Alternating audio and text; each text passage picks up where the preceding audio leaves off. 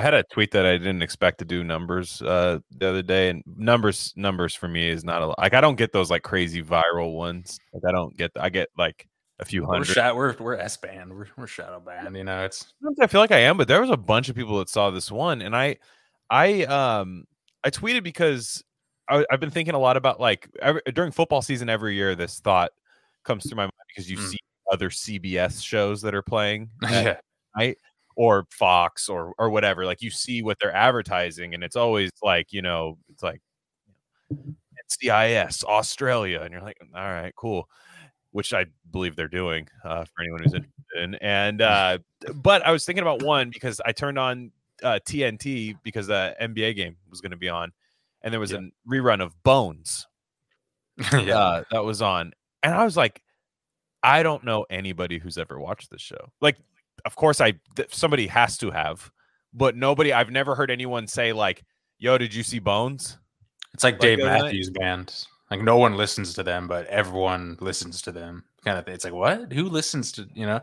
Yeah, I'm trying to think. There's a lot. Yeah, I guess maybe it's just one of those shows because I used to watch CSI back in the day, like and like I remember like going to school and like other kids like with their families watching. We're like, wasn't that shit crazy? That dude got like chemically castrated, like and he still molested the kid, like, and like fucking fought through it, man. It was crazy, but the powered through it. Yeah, I guess that shit doesn't solve it all. That's crazy.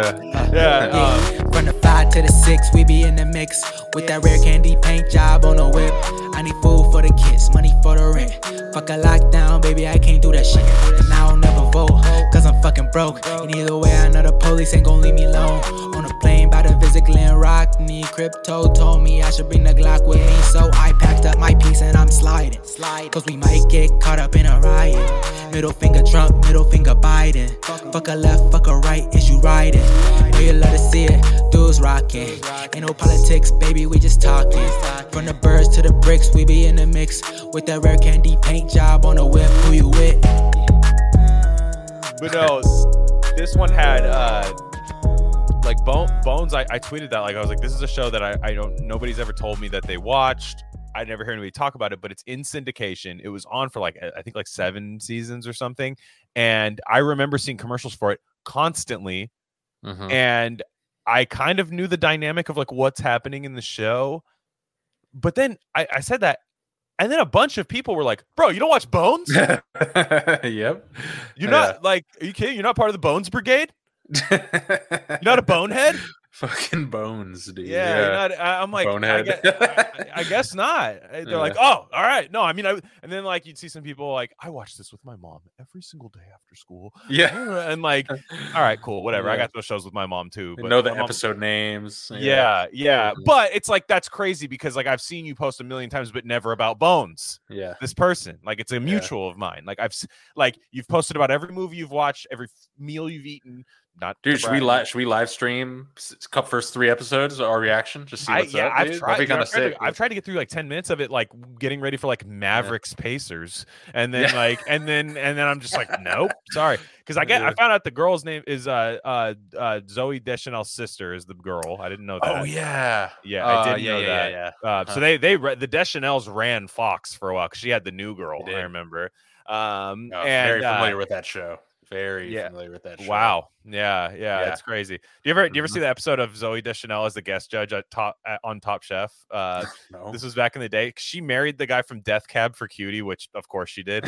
And she was like complaining that the meal wasn't like perfectly vegan or something like that. And it's like so Portlandia, like ass like that chick. Of course, like that chick. Like you look at her.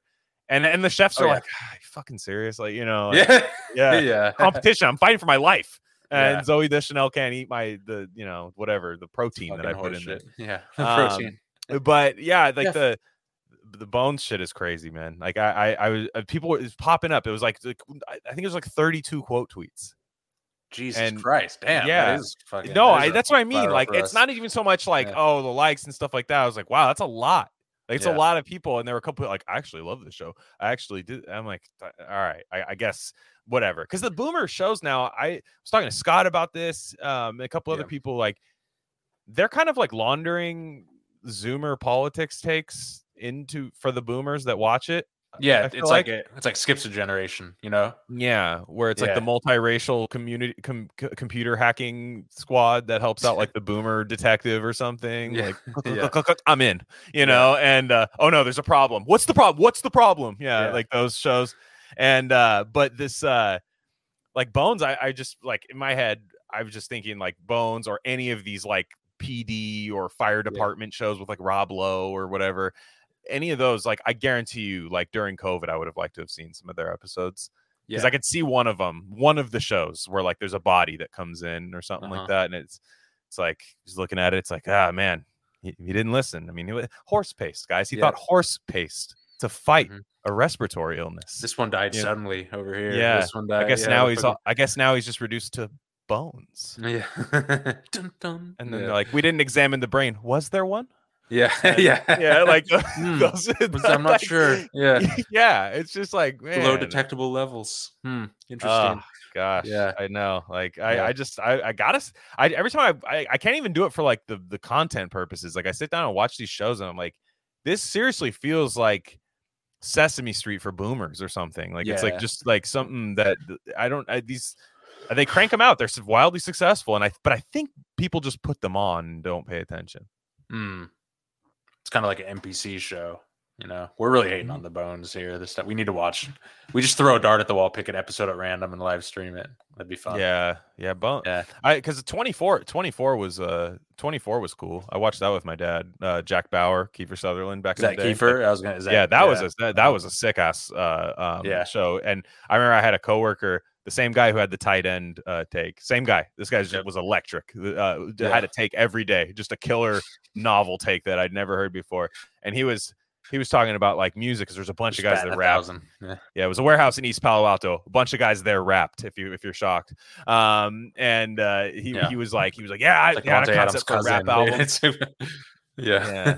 He was like, yeah, I got a concept for a rap album. He's like 24 tracks. Black Bauer, you know what I mean? He's like, it's me. Black Bauer. It's like, 24 things happening to me, you know? I was like, to be honest, yeah. He's like, yeah, but I can't rap. I was like, well, that's an obstacle. You know? Yeah. That's like when you come up with a good band name, but you're like, I know the band name. I just can't play an instrument. Yeah, I come up with great short story ideas all the time, and I can't put them on wax. Well, like Google Doc, dude. We'll figure it out. Yeah, exactly. So yeah, we got a lot going on today. I saw one other thing that was really funny. Have you heard the story? Because the only reason I paid attention to this because I thought it was Matthew Rife as far as like Rife technology, and I was what happened? Yeah, I just cut out. Keep going. Yeah. But like, it was Matthew Rife. That was like, I thought it was Rife Technology, Matthew Rife. But apparently, there's a stand-up comedian that's like in some trouble right now named Matthew Rife. I don't know where he came from. He looks very astroturfed, but he kind of won the internet, which I thought was interesting. So he told a joke that he shouldn't have told in some Netflix special. Apparently, it was a domestic violence joke. The joke itself didn't make me laugh. His double down and triple down, excellent, because he shouldn't have apologized. Like if a joke isn't funny to me, I don't get mad, but apparently a lot of people do. And to be fair, I will laugh at a domestic violence joke. This is not my qualm with him. But he said, I was at a restaurant and the hostess had a black eye, and I was like, man, they should put her back in the kitchen. They're like, well, yeah, or something. Oh, yeah, but if you can't cook, or you probably got a black eye because you can't cook or something like that. It was like some misogynist, like domestic violence joke. Whatever. Didn't hit. People lost their mind. Apparently, he's like a guy, like he's a real good looking, like comically like Zoomer looking guy, but good looking guy that I guess a lot of like girls and gay guys got into, and then couldn't believe that the stand-up comedian pushed the line. And they started going crazy. But so what he did on Instagram stories, he put like, hey, I click this link here. It's my apology. Like it's long form, like click the link here. And you can put like the link on Instagram that like, click on the stories. And it took him to a special ed helmet store to buy like a special ed helmet, like if you're offended or whatever. Yeah. Double down. So then That's yeah, wild. no, I was like, yeah, like that's more than I would ever do. Like that is sick. And and I was like, no, but right, that's what you shouldn't do, because like even if he apologized, then it would become up to these weird Zoomer people to like do a Kafka like trial experience to say, actually, I didn't buy his apology. And even then, like he didn't apologize to every woman that's been. He didn't go to a woman's It's never shelter. enough, right? So don't do it. Yeah, don't do it. And actually shit on the concept of it, which is what I liked. Shit on the concept of apologizing, because what people's biggest gripe was, and I love this. This is my favorite thing, is because people would say like, oh, he's showing now he's ableist and misogynist, and somebody was like, it's a joke, get over it. And they're like, usually jokes are funny. That's like what they say, because that's the crime he's committing, is not being funny. That's why we need to write into Netflix and say, this guy really hurt my feelings because he's not funny. Like I'm shaking and can't sleep at night because he's not funny. Yeah. That's a big cope. And I don't know this. I'm just gleaning this particular case from what you're saying, but it's so funny that there's always that like really popular comedian that isn't really in with the other comedians for whatever reason, and then always gets into some weird trouble because he's supposed to be the guy or she's supposed to be the girl, the person who's in the kind of in that mainstream. It just doesn't work. That's why comedy's hard.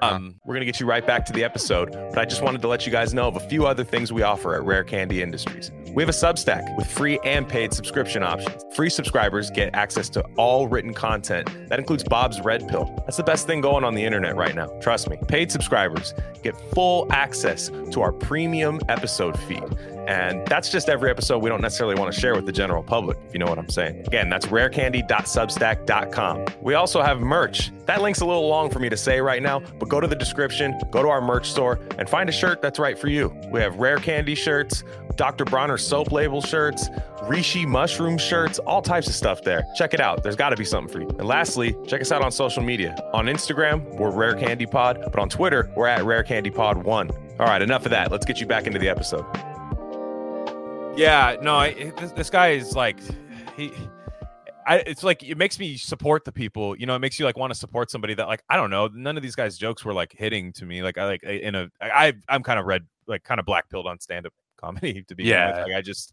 Like, look what happened to Burr. It's no one's to be, you can't put your faith in anyone, you can't put, I also just don't, I also just don't think there's a lot of room for like a genuine, like, I just think the joke, the art, how you hear like the Rogan like stand-up type nerds that are like, oh, and here's why the joke's funny, and they Alton Brown like do an Alton Brown breakdown of like a joke, like a science, and it's science. Like that's never resonated to me.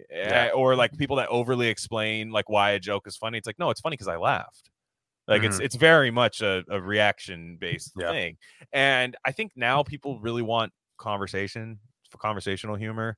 I think people like clips, like small clips of something funny happening or whatever. Like just that seems to be like our Rare Candy podcast, if you will. Just something like that. I don't know. The Scanner Darkly clip from last week did well. It did well. It performed well. I'm sure there are people that did not press play on the episode and that were like, wow, that was kind of funny, or cool and looked cool and stuff. So exactly, like you have that. But yeah, it's just the crime of not being funny. It's like that happens to everybody. It's like, I'm going to find out where this guy works because he went viral with a post that normally I wouldn't have seen because I don't follow this guy. But it was so not funny. I want to find out where he works, where he lives, and alert everybody about how not funny he is. And all those people like the most dog shit stand-up comedy, dude. That's the funny, it's like, it's just the non-binary overall girl whispering about like sex that she read on Reddit, dude. It's bad, and I do, man. That I'm not saying there are no good like YouTube shorts of stand-up comedians or whatever, but that genre of like the millennial Zoomer like stand-up, it looks like a like ice cream shirt genre, kind of ice cream cone shirt. It's rough, dude. It's so fucking funny. Even when they're like kind of, you're like, you were almost there, but it's the fact that you didn't get there. It's so bad, and I feel bad because like I used to just put on Comedy Central presents Premium Blend, all these things when I was like young in 7th grade. Dane Cook, remember the Dane Cook album? Dude, that was like an electric time for when in high school and everyone's listening to that shit. Oh my All god, the girls loved it. Harmful If Swallowed, I want to say was the album that was called BK Lounge. And then he had the movie where he worked in the restaurant come out around like a similar time. Waiting. Oh Waiting. god, yeah, so good. I mean that might have been the last. The only people that are popular now are like the fluffies, the Gabriel Iglesias and like Kevin Hart, but they've been around. Those guys have been around since like 2003, and they're just now popping. They're like novelists where like they don't hit their big one until their 40s or whatever.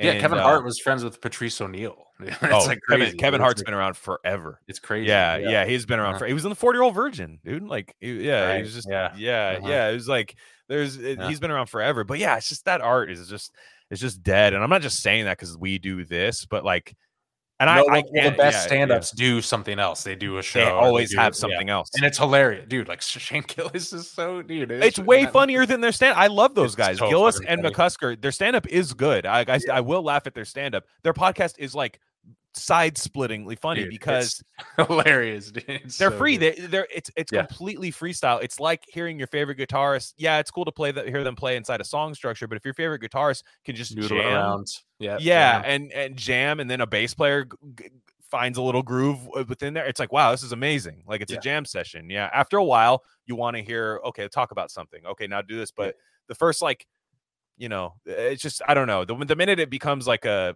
just fear that stand-up might be kind of dead. Like or at least, there's at least, I don't know. It's tough. It's tough to declare something dead. I don't want it to be dead, but I think it is. It's definitely, it's a thing where even again, it's projecting your thoughts. Even like based, weathered people don't want to catch that smoke. It's like, it's high risk reward.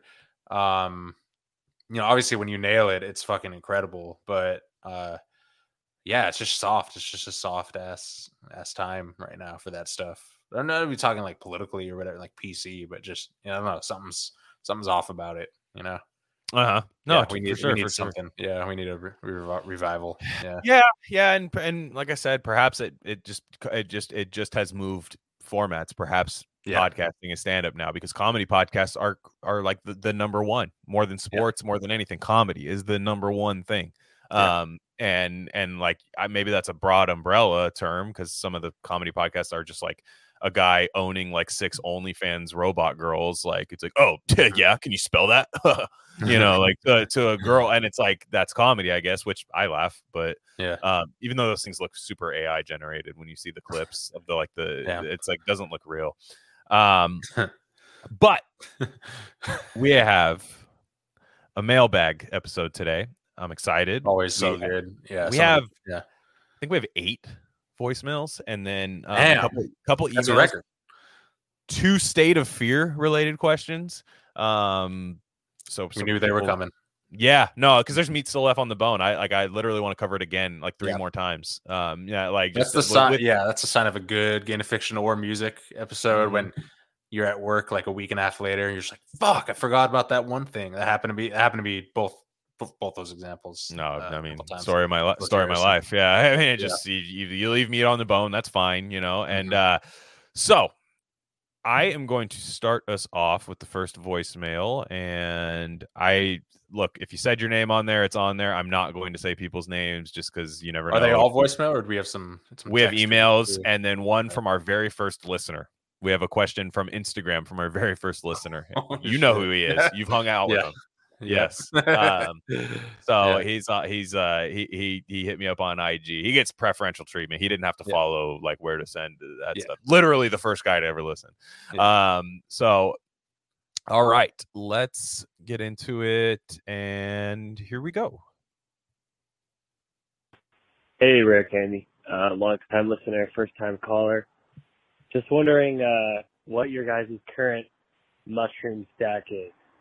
I've got into reishi and lion's mane, and it's been great so far, but I'm looking to add a couple, so I'm wondering what you guys are taking these days. Thanks. Well, great question. First of all, I love our East Bay ass area code. That's so raw. The Google Voice, I dude. know. Good call. I It know. had to be that. 510, good old Yeah. 510. Yeah. By the way, guys. there. Way, guys. The voicemail line. Let me make sure I have the number. You guys can call that anytime. If it's not, just leave a voicemail. Like we'll fit it into an episode. Like just check in. Like it's like it's open lines.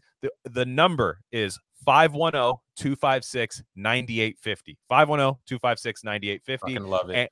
And that takes me back to my college radio days. Yeah. Or email rarecandyindustries@gmail.com if you're not into the whole, speak, hear my voice, whatever.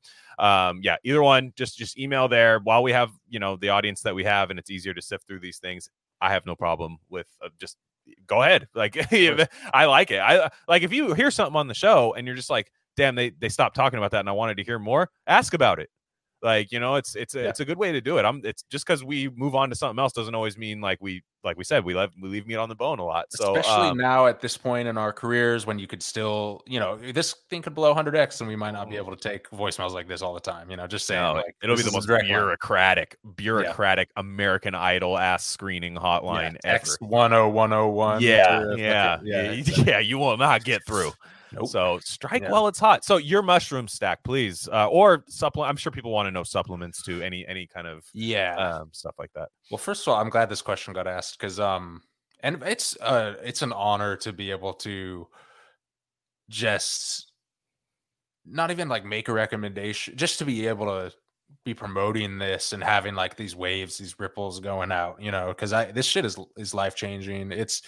It is. They got their own consciousness, and they're. It's like cats, like that mind virus gets inside of us, and we're like, oh, cats are great, Where they're, it's, what I mean, like, not for you, for some of us, but I really think these shits are controlling our brains in a beneficial way, though. But yeah, lion's mane and reishi. So my whole thing, I'm always on the hunt for the best reishi I can find, which produces a Shen effect, a peaceful, calm, noticeably that Zen effect that hits you right in between your eyes, right in your third eye. And it's hard because a lot of times one brand will be good for a while, then it won't. It's kind of like a little tricky.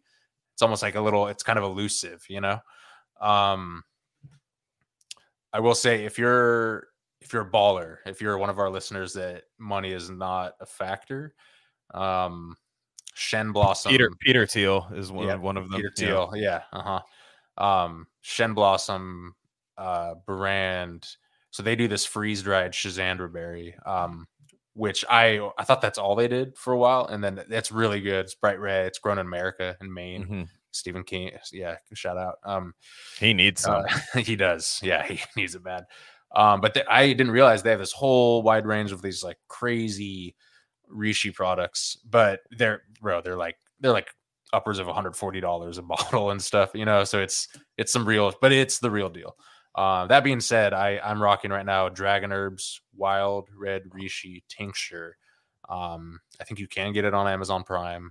It's not the cheapest, but it's definitely affordable. That's a good one. That one gives me the real Shen feeling. Lion's mane, I've actually been doing whole lion's mane powder, no extracts or anything. Actually, Grocery Outlet sells those Cherie, those white bag, like 6 ounces for pretty cheap, and I think they are log grown. They're the real deal. That's good.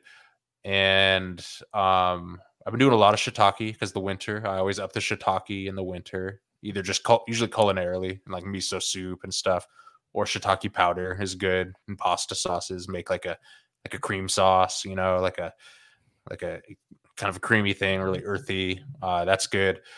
And also I want to get into making my own tempeh, which is mycelium. And really I've been red pilled on ergothioneine, which is something in all sorts of mushrooms.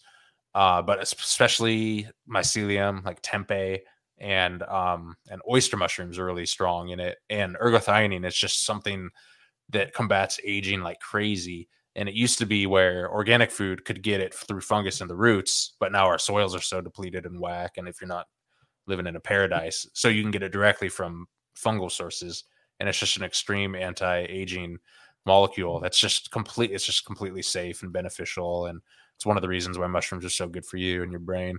And I've been so that just way more culinary shrooms, like way bigger percentage of my diet, and just really really been getting into cordyceps too, and like a good cordyceps fruiting body extract is just so good for your lungs, especially through the winter. It's just good stuff, man. I highly recommend that. I do want to be I want to start pushing the limits and mega dosing that. So that anyway, that's my answer on that. Yeah, cordyceps. Wonderful. Yeah. So I'm on Lion's Mane extract, all from Shaman Shack Herbs right now. I did just get Romania Dean Thomas's the super tonic herbs, Spirituino. It has not come in yet. That's like his kind of coffee substitute. Supposedly doesn't fry your adrenals. That's got all types of good stuff in there. His emails have been hitting lately. Dude, he was like, "Yo, I'm him." In that last email, he's like, "He did say I'm him." He said, "I'm I started this shit." Yeah, he said, "I'm Himothy." Yes, I am. Himothy Chalamet. Yeah, exactly. And he did say, he's like, "Yeah, by the way, I started this and invented it back in the day, but I'm doing it again now." Yeah. And so I did do that, but for now, right now, I usually do about a 2 or 3 week of just like one extract at night in tea. So I'm doing Rishi right now in the Harry Potter Dumbledore mug right now. Does it help? Who knows? Is it placebo? I am perhaps, but I am the placebo. So we will do that. We will review that book at some point. And and the Dumbledore quote, in case guys didn't know, is happiness can be found even in the darkest of times if one only remembers to turn on the light. Whoa. So that's Albus Dumbledore. It's a real guy. And so doing some Rishi right now. I just do whatever I do a little bit more than what they tell you to do on the thing, just because that's for beginners and pussies.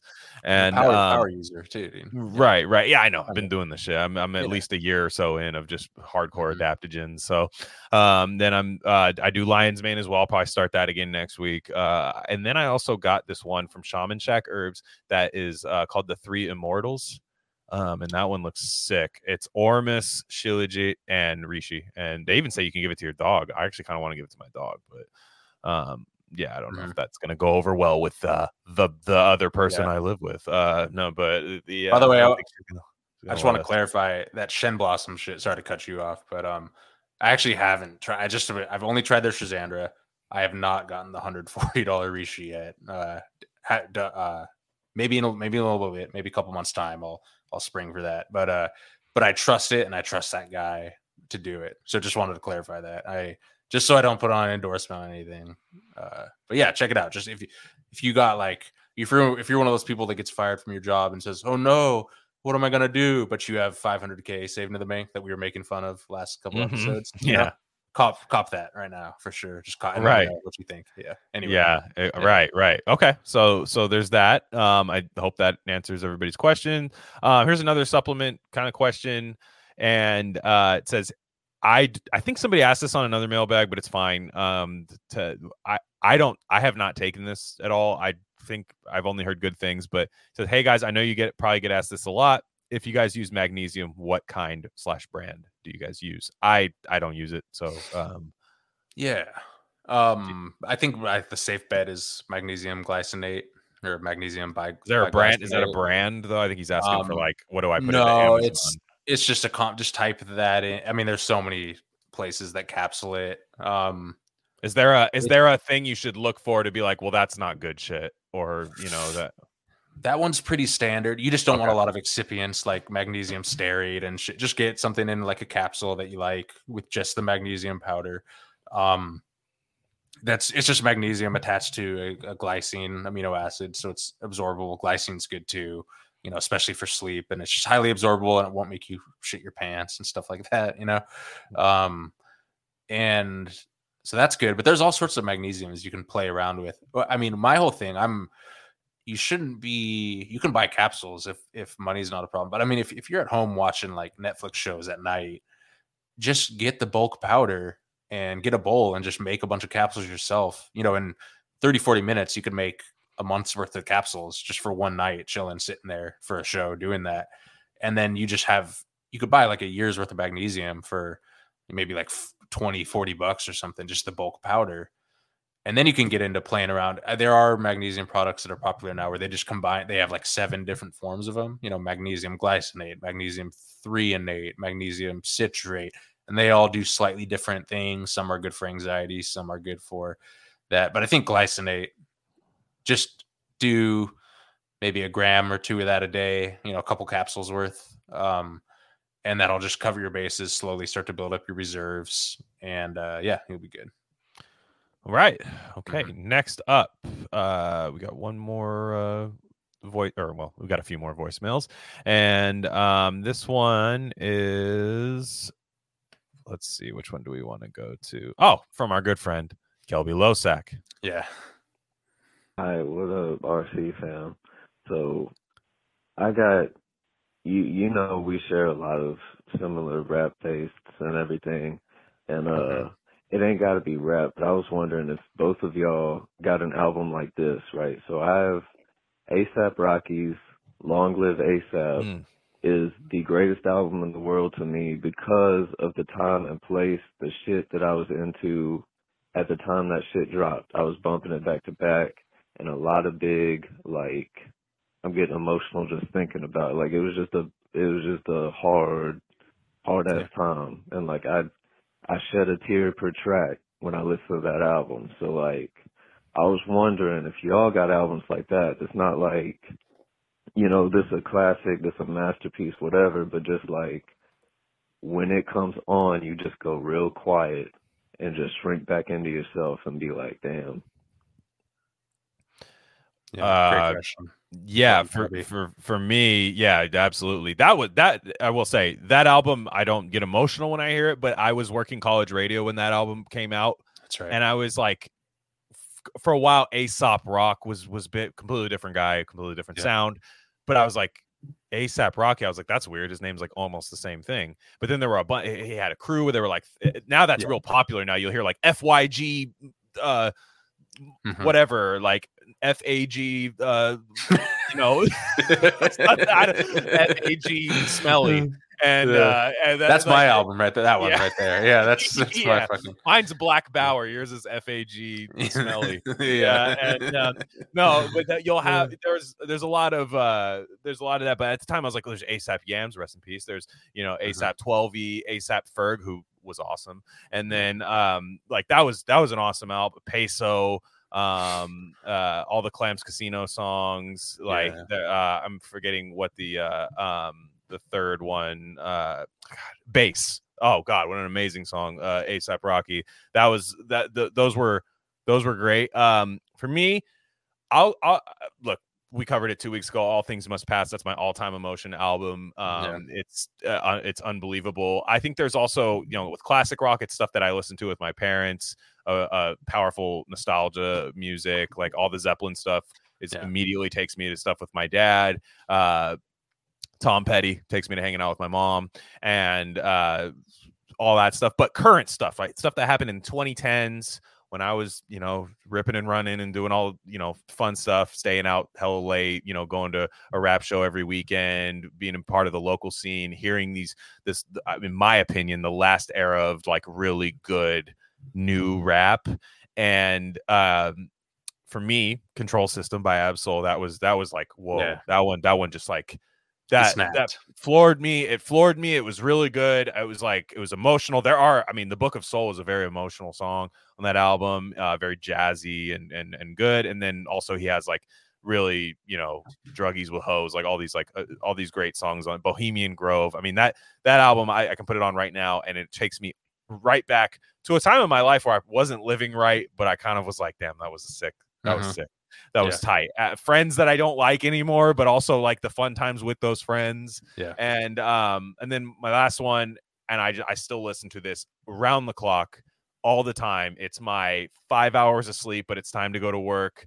Drive on my 20-minute drive to work. Nipsey Hussle's Crenshaw, especially now that he passed, I get really emotional because I met him a couple times and talked with him. I've emailed him once and talked to them, and he was so cool. He really was becoming a West Coast Jay-Z. especially even his last song, the song with Roddy Ricch, the one that came out, Racks in the Middle, like he was starting to become like a mega star. And then, but yeah, Crenshaw, I mean, that's got Kelby's Boy Zero on it, which is probably my favorite song on that album. And yeah, what about you? Yeah, I'd say the old school one for me was definitely brings me back to the time of my life when I discovered it, when shit was not going well, and it just really just kind of gave me a new perspective. Is Marvin Gaye's "In Our Lifetime" album, which is just damn. If you haven't listened to that one and you're a fan, yeah, definitely check that out. You let me, yeah, it's fucking It's so good. He's just like he's like in his prophet mode in that stage. He's very good, you know. Excellent. And then rap, I think like the old school rap one that I really love is, and I know you do too, is Far Side, Lab Cabin, California. Masterpiece. It's better. It's better than what's the other big Far Side one before that with Passing Me By? It's better. Yeah. Oh yeah, for sure. It's like two different groups, dude. Yeah, what's it that? is. Oh God, what? I don't Is it just Bizarre Ride to the Far Side? Right. Bizarre Ride, yeah. Then not to say that's a bad album, but that's the one that gets all the like, you know, it's on Rolling Stone, you know, top 100 rap albums. But Lab Cabin, California, I mean, the videos on that, the music. I just remember going on me and you just like stoned, like comically stoned on like your mom's like weird edible concoctions and like watching the drop video. Finding the original sample to run in like on a record and then like hearing that, it's like it was such a crazy like marriage to the song you almost form. She Said, oh God, I can go on for a day. Bullshit, the first song. I got one more. This one's a unique one.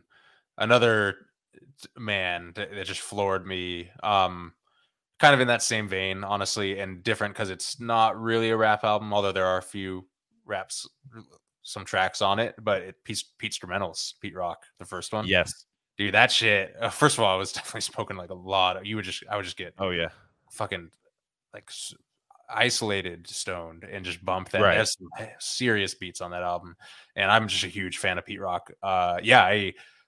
That's my flex. I met him once. He was really cool. Actually got to eat with him. It was pretty funny, randomly, and he's hilarious. Actually, that's kind of a funny story because I was part of this group. One of my friend was like, "Yeah, we're throwing this event," like, and he knew I loved him, and he's like, and this guy wasn't a Pete Rock fan, but he's like, "Yeah, we can get, if you want to come through, you might be able to eat with them, blah blah blah."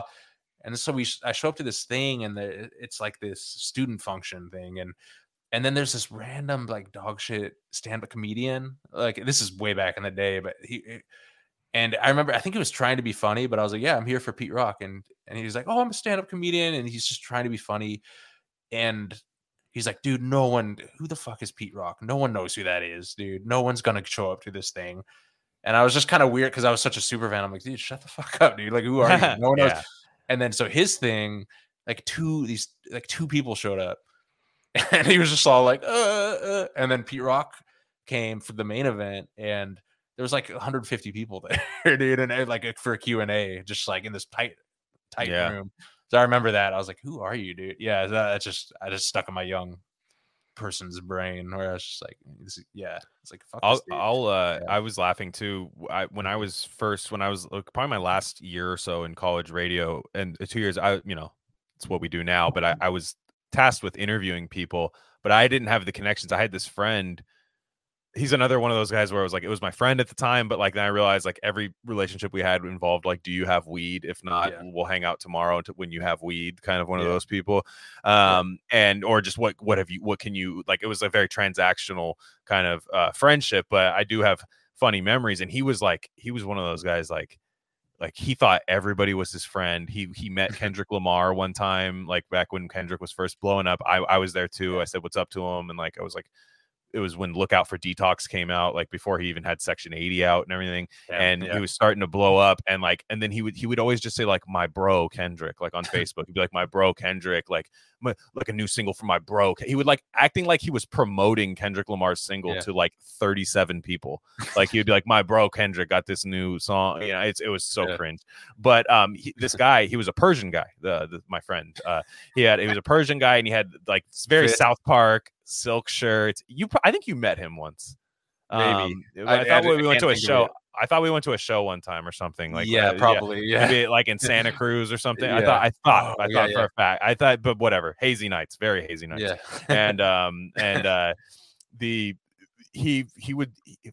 We had a chance to meet this new rapper and interview him on camera. Now, I was pissed off at him because 3 weeks prior I interviewed Currency, and the I was there audio for that. I remember. Okay, that. so you were. Yeah. I was gonna say, so you can vouch for this because it never came out. And that was at the Avalon. It never came out because the audio was unusable. We were in the most like crowded room in the world, and people were like banging into shit. And then Currency was like, I was wearing a Darren McFadden Raiders jersey. And he was like, yo, do they still got the Bo Jackson in the? And he has this like funny voice, the Bo Jackson in the whites, like that. I used to be sick in that. And we were just talking about like throwback jerseys. So like we didn't even talk about his records because he clearly didn't want to, because he's probably done a million interviews. So I was pissed that didn't come out, because I actually really liked that conversation. I'm like, can I just have it like and use it for my own? And then all of a sudden we go to 3 weeks later, there's a guy coming to the same venue. His name's Freddie Gibbs, and like he had just come off a single with Currency called Scottie Pippins, which was the sickest Freddie verse ever, still to this day. Amazing verse. Like one of those like last verses where I was like, whoa, where I heard something. And Freddie was like hood, you know what I mean? Like he was kind of like tough, like not a very big guy, hilarious guy, but like almost like, I don't really want to like double cross this dude or like say the wrong thing. So naturally my Persian friend, Bay Area Persian guy, drops an N-bomb every 5 words. And it's just like, and Freddie's kind of like, you know, he's like cool, but he's like also kind of like Malcolm X-y and stuff like that, where he's like, I don't really want to like hear that right now. I don't even, you know, and and he was like, you know, my friend was just like every other word, like using that. And the guy was like, he was just not taking any social cue. Like Freddie was looking at him like every word, like, do I have to check this guy? Because it was comical. It was, he wouldn't have cared if he said it like a couple times. It was comical. It sounded weird. It stuck out in a way that it wouldn't stick out when anyone else said it. And for people don't realize, in the Bay, you could kind of get away with it if you were like, you know, Mexican or Persian. Oh, Vietnamese guys would do it. It was definitely a thing. Like it's just with him, like it was like as though he was contractually obligated to say it every 5th word as a Persian guy. Like, like not just once, not like a Max Crosby slip up, dude. Right. They say bro every 4th word. So it's like you really have knocked down, you know, most of the sentences, those 2 words. And so that was hysterical. Like that's so funny. Different time. Feels like a century ago. I know. Anyways, last one before that, last one, the album neither of us brought up, but I would say for both of us, that was a very amazing album. Special Herbs and Spices, Volume 1. MF Doom. Dude, that was like our I remember when you drove over a center median because we were so high going to like Shell gas station, like one of those ones where you like you can't pass through. You can't. It's a street we knew like the back of our fucking hand too. Like it was not. This was not foreign land. It was like growing up turf, dude. Like, it was like 20 steps from your house, and like you just like cut across the center way, which you would if it was like a double yellow. But it was a fat ass fucking medium. It goes, and luckily you had the Explorer, and it was GG. But it was like I was just laughing because think about the guy in the Shell gas station, like here we go, like seeing that happen from outside, it's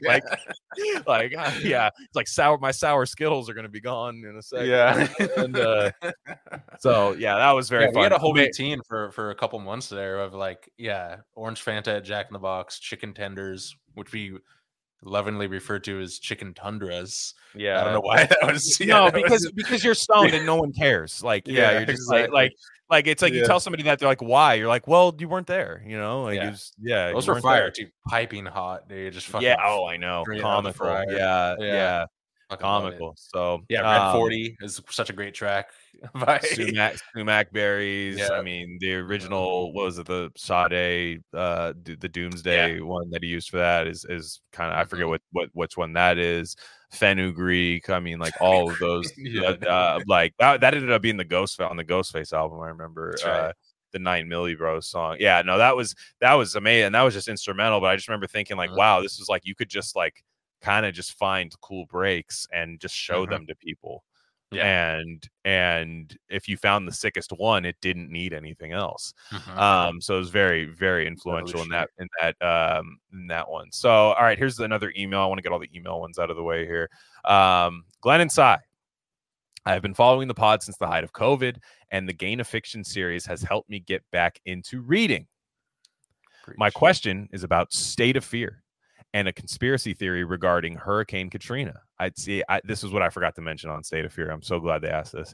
I was old enough then to perceive how hard the climate change angle of Hurricane Katrina and Rita was pushed at the time. Climate researcher Judith Curry famously published a scientific study claiming that hurricanes had been increasing with the warming trend. She later retracted the study due to faulty data and has become a climate realist a la Michael Crichton.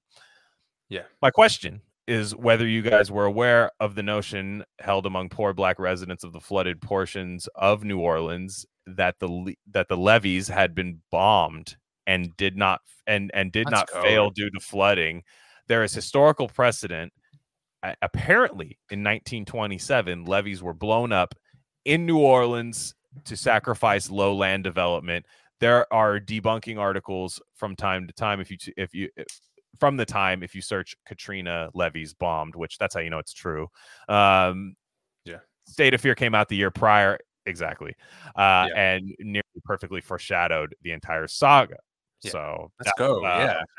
Shout out Mike. I don't know if I said Mike is very. There could be any Mike, so I don't want to. I'm not giving away too much info for that. No, I wanted to say that because I was like, this book came out right before Hurricane Katrina, and I do remember, I mean, just the whole media, it was a very like proto-COVID like media rampage thing. You had the George Bush doesn't care about Black people, like all this crazy stuff. And I'm in California and it's such a foreign thing, but all everywhere, the Saints. I mean, that might have been the fake, might have been the fakest Super Bowl ever, if you ask me. I mean, there was no, I'm just kidding. That was sick as fuck, that Super Bowl. But I just was like, it was baked into every narrative. I mean, I'm sure it was disastrous. But I would not be surprised if the levees got bombed. No, I'm with it. Yeah, 100%. I'm with you. A quick note on the Judith Curry thing, because actually, even before she was an early one. She's so moderate. Judith Curry is the climate kind of. She's kind of like a lukewarmer, like Crichton, and it's just like whatever, And Crichton cites. I noticed in some of the footnotes, Crichton cites Judith Curry in State of Fear a lot. And and she's just like kind of dropping bomb. I was kind of listening to some of her YouTube videos a long time ago when that was my first kind of baby aspirin red pill for the climate stuff. And and I could just tell that she was just so even keeled and just very like, this is what it is. Like, sorry guys, it just is what it is. And so shout out Judith Curry. And I don't doubt that. That's all I remember at that time, before I even had the language to describe it or the framework or the orientation. I just remember being like, man, this is all so political and weird. Something's going on here. Something doesn't quite feel right about all this. Yeah, for sure. Great. And I'm first off, I'm glad that State of Fear got you back, or not State of Fear, Gain of Fiction got you back into reading. For me, it was one of those things where I wanted to do it every so often. I wanted to just do it to cover Michael Crichton, and then after a while, I'm like, no, actually, this is working out. And the way I work is that I have to have someone expecting something from me to kind of do it, like and so it's kind of like I work well within structure, not a scrambler, so I'm a pocket passer. So I'm 5-step drop. 5-step drop. Ball's got to come out on that. It's got to, I'm that guy. So like, to me, it's like, it's helped me. I mean, it's like, it's helped me. And I'm glad other people are deciding like actually reading is cool. You need to kind of humble yourself that you haven't done it in a while, or because of so many things, because of the way society is not wired for people to read. Nowadays it's not really beneficial. However, I do think that it is a leg up if you can sit through and read a novel. You have a leg up on the next man, no matter IQ, no matter any of that shit. So and if you do get into books, Alex Jones actually has been listening to Gain of Fiction. Shout out to Amateur Understanding for sending me this. This is his comments on Gain of Fiction. Look, he's a fag. So that's his comment Shout there. out, dude. Yeah, shout out Alex Jones. I appreciate the kind words, Yeah. Alex. Drop the link next time, please, to the Substack. But that's fine. Come on the pod, more than welcome. So yeah. Anyways, let's go to the other state of fear question. This one is from Down Under, Australia. By the way, Australia, you guys might listen to the most podcasts ever, because like when we didn't have any listeners, we had a good number of Australian people like still listening. And perhaps it was because of the draconian measures and maybe you were only allowed to do that or something, because I do picture them, like I said, just in like this like Saw like movie room, shitting in a Home Depot bucket in the corner while like Rare Candy's playing or something. Like so That's my next AI art.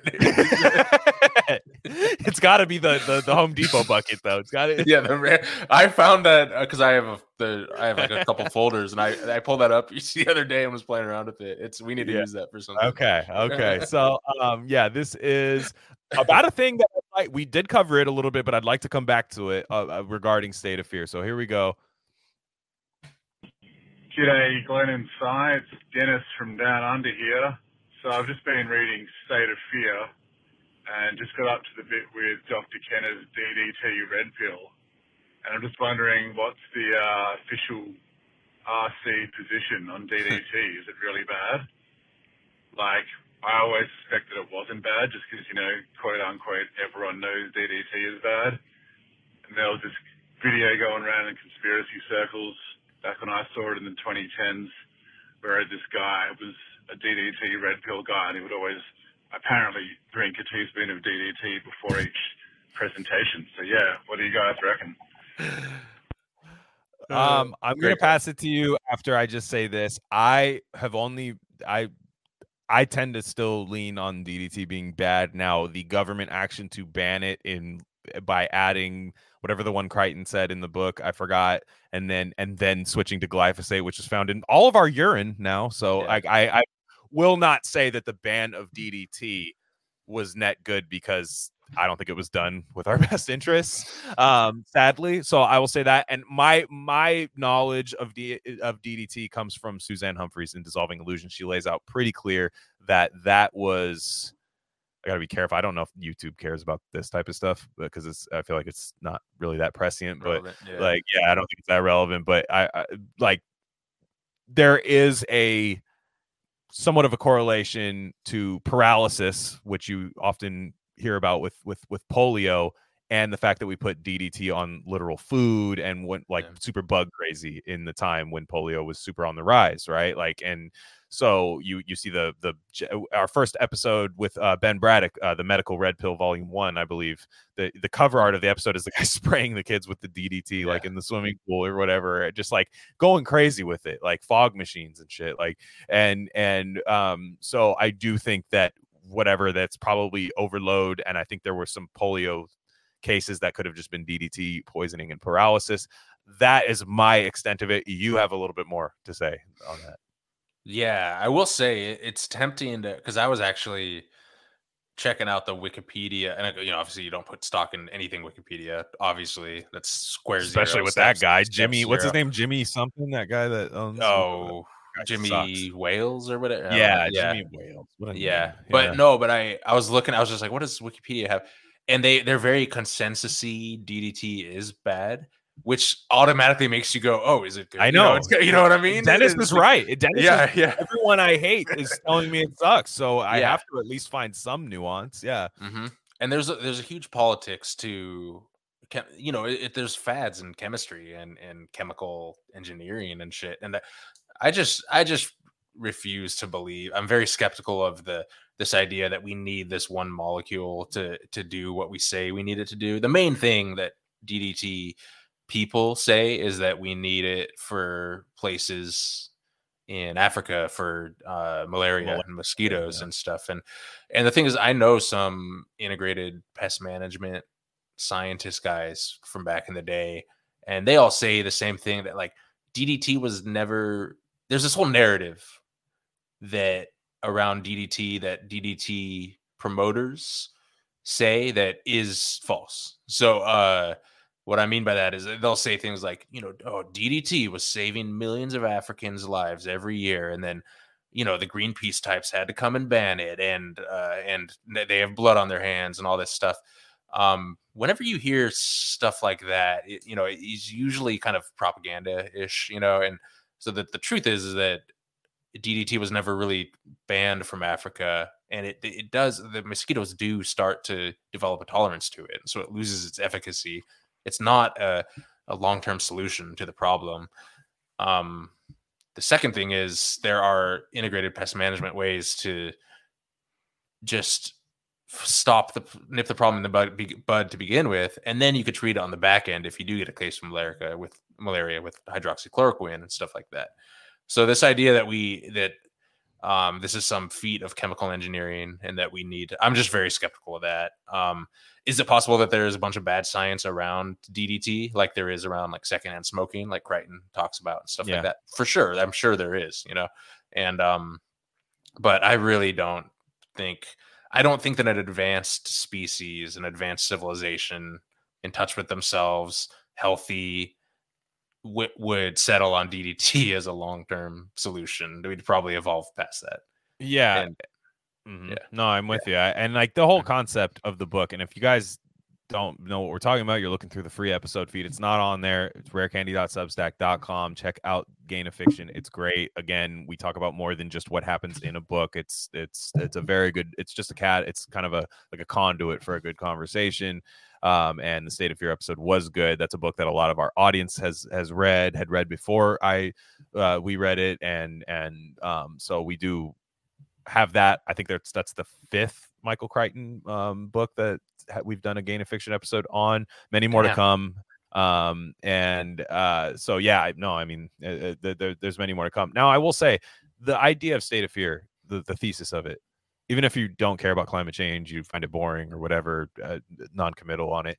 The book is more so taking the latest case, which in 2004 when he wrote the book, the latest case of bad science, creating a fear model around bad science. Because the science is so bad, you need the fear model to push it. So what he does to push it, and to the point where you're just considered a bad person for questioning it, which we see now is basically anything that happens in the world is essentially following that model. Like we look, once you find a couple, it's tougher to research now. I mean, you can find a lot of stuff, but it's tougher to find anything on Google, which stops a lot of boomers, because if it's not on the first page of Google, they assume it's in the Scary Alex Jones section, and they then kind of just we're out of here.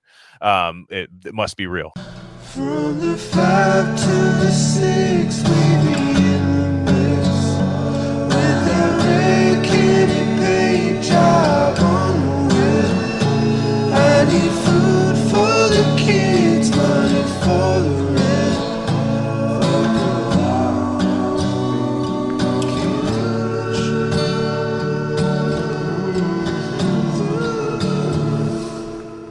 And so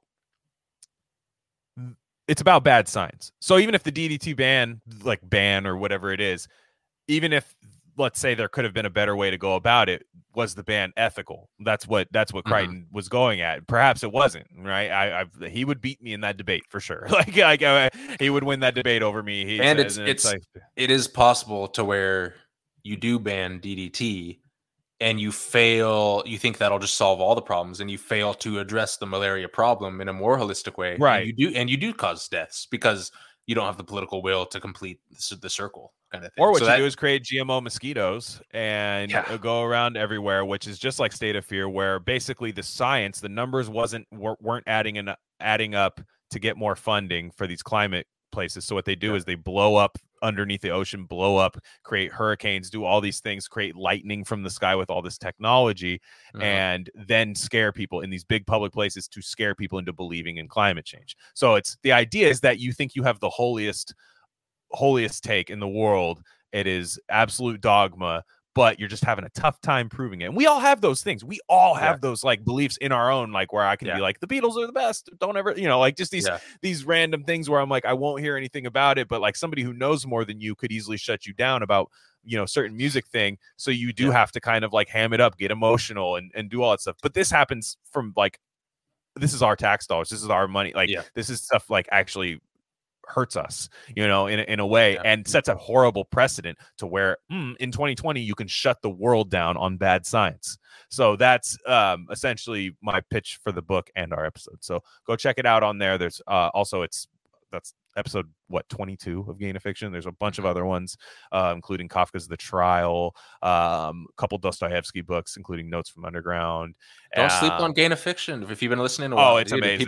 People are in on this. They love it. Michael Crichton's Me Too book, which we did with Jack from TPN. Dude, Disclosure, classic, all-time episode. That's one of the best RC episodes ever. There's all sorts of stuff. Even if you haven't read the book, I guarantee you'll be entertained, and you might want to read the book. And so it's and a lot of times the books have movies attached to it, so you could at least see the movie and get like a tangential kind of a view of what the book's about. So anywho, let's get on to the next one here. This one is from another old guest, Jesse. Hey dudes, it's Jesse. This question is mostly for Sai. So I want to know when you started to get into RV and just like paranormal and I guess parapsychology shit in general, or like what got you into it. I just always imagine the two of you like growing up, bopping around the bay, like playing sports and smoking weed and listening to Mac Dre, and then somewhere in there, Sai's like low-key training to be a psychic master. So yeah, what's the story? Were you always into it, or what was like the first experience or thing that you encountered where you're like, whoa, like this shit is for real? Yeah, that's all. I hope you're both doing well. By the way, I love the RV group. It's so fun. I just did some of the sessions for this week, and every time I sit down to do a session, I'm like, I have no idea what the fuck I'm doing. But every time my mind is just blown. Like, not that I nail it. I mean, it's mostly pretty much wild misses, but it's not all misses, and obviously I'm a beginner. It's just a freakish shit. So cool. So anyway, that's all. Have fun with the mailbag. Talk to you guys later. So before you answer what she's speaking, what she keeps saying, RV, she's talking about remote viewing. Remote viewing, big part of the show. We have episodes dedicated to it on the free feed and everything. So you can go check that out. Deborah, I would say the Deborah Lynn Katz one would probably be the best. I always forget we did that one. That's that's a big episode too. Like people really go back to that one a lot. Like I checked the numbers. I'm like, wow, it's like people are listening. So. But we also have a group in our Discord. I don't just let anybody in there because we've had some people be weird. But hit us up, send an email. You can best way to do that is if you can't DM. I don't let everyone DM, but if you can DM there. But also email rarecandyindustries@gmail.com. Just let me know like a little thing about yourself or something, so I don't just admit somebody in there. But there is a remote viewing group where you guys are remote viewing the NFL season. Now you might say, "Well, I have no interest in football." Neither does like 80% of the group that does it. That has no interest in football whatsoever. And then you get to Sai will explain it. There's instructions. There's messages that are pinned on that channel in our Discord, and there's a million other things going on in our Discord too. It's great. So hit us up. But anyways, to answer her question, go ahead. I'm so glad. Thank you, Jesse. I'm so glad we got a remote viewing question because also she's on the Substack too. Great episode with her. PKD. We covered. It's not an official Gain of Fiction, but we covered some PKD short stories with her, which was great. So I love that one. Check out her apothecary as well. She has an apothecary that's wonderful. Good stuff. I'll give the long answer if that's cool. So fuck it, it's mailbag. It's mailbag. Yeah. Well, the short answer you could check. I wrote a piece. How I proved to myself that human beings are psychic. That's like a Bob's Red Pill number 0, you could say. Proto Red. That's before it was an official series, before number 1. That's on our Substack. That's free. Check that out. The short answer is I was living I was living in a tiny house in a driveway in Portland, and my landladies were super cool. My girlfriend and I are still cool with them. They live in Arizona now, but and they were super based on COVID. Like that's how we kind of all bonded. Was I actually showed up in a mask? Because remember, you had to like show up in a mask. I'll admit it, dude. I showed up in a mask to tour like apartments and places. I wanted to move out of my apartment, right? And shit, right when COVID was going on. And I immediately showed up and they're both like, you don't have to wear that fucking mask. I'm like, oh, thank God. And that was just like the rest is history, you know? And so anyway, her boyfriend, I guess, he was really into some crazy shit. And he was like, yeah, I'll teach you guys how to remote view. It's this whole crazy thing. You can use your psychic powers like in a very rigorous way, blah, blah, blah. And I did it. And same thing, Jesse. I had no idea what I was doing. I was like, whatever, I'll just try it, blah, blah. And I had this one direct hit, which was crazy. And that just changed my life and just got me into this. And by the way, Jesse, you had a nailed one the other week where it was the picture was a guy spray painting a giant face, like a realistic face graffiti on a side of a wall. Yeah, exactly. And then her notes were like, is it a face? Blah, blah, blah. And that did correctly pick a win. I forget which team. Was it Jacksonville or something? I don't know. But anyway, I guess the longer answer is, and I got to shout out my co-host Glenn Rockney because we've been friends forever. But there was a time when I went to the East Coast for school, for college, and I was just so unsatisfied. It was the most normie fucking just dog shit. Like I was just so craving just something more, and I knew there was more out there. I knew that reality wasn't materialistic. That I knew that there was something going on, that there's something psychic going on, but I was just craving this just the expansion. And so you saw me go through some wild transformations, where I was just trying to figure. So it's kind of full. I love that it's full circle and we're doing this here and everything. But I had some weird moments. I'd always had stuff growing up from the time I was 4 or 5 years old. I had noticed things and stuff, but then later on, my aunt, who I was really close to, we had a very we were close, but then we had I had this crazy synchronicity with her that I won't. It's hard to explain, but it was just so profound. Like there's zero chance that this happened by chance, and I was like, okay, there's something to this reality structure. But yeah, but I always, it's not satisfying to just be like, oh yes, psychic stuff is real. You want to experience it, and that's what I love about remote viewing is it's a way to put into practice every day or every week. Kind of hone your skills rather than just being some guy that believes it or whatever, right? Where you're just like, oh yeah, I can actually use it. Right. I just had one of my best ones. I've actually been kind of cold this year where even though we've been running the remote viewing project and we've been doing very, very well, and we found some statistical anomalies if you break down our remote viewing by spreads and by certain, like parameters. By certain parameters, we're hitting 75%, which is insane. Just by raw percentage, we're hitting 58%, which is right in line with the effect, which over the course of hundreds and thousands of trials is a huge effect. 58% correct predictions. But my first early sessions this year, at least, it was very vague. I wasn't really hitting anything. A lot of people in our group were, and we were I'm not betting on this, but we were hitting, and you would be profitable if you were betting on it. But the last couple of weeks I've been hitting my stride a little bit. My last one, I did a creature in a field and I drew this thing, and the picture was a puppy in a field. So that was a direct hit, and that did correctly predict one of the games. But yeah, just my landlady's boyfriend got us into remote viewing, and haven't stopped since. Thanks, Jesse. Bam. Yeah. Bam. Yeah. Jesse. It's funny because Jesse and Kelby are, I would say, two most talented remote viewers in the group. Kelby will just pop in. He doesn't do it every week. He'll pop in every other week and just fucking nail it. And you're like, dude, who are you, man? It's crazy, dude. Yeah. Yeah. And Jesse is very consistent. She always does all 6 or 7, which sometimes we need because sometimes people do 3 or 4. So thank you, Jesse. Yeah. Excellent. Yeah, excellent. Yeah. Again, guys, if you guys want to be in the Discord and participate in this, there's still a few weeks left in the NFL season, but I'm sure you guys can find perhaps other things to during the off season to test this out with. And yeah, so on that note, this is a health related question coming in. Hey, what's up, guys? My name's Thomas. I'm the Millennial on Twitter. big fan of the show. I've gotten a lot of really good stuff from listening to you guys over the past couple of years. So I've got some like immune system issues. I haven't made it a full month without contracting some kind of like respiratory illness in the past year. Like it's been really bad. And I'm just wondering if you guys know of any kind of like, you know, tips about immune health that maybe you're not going to hear from, you know, normie doctors or whatever.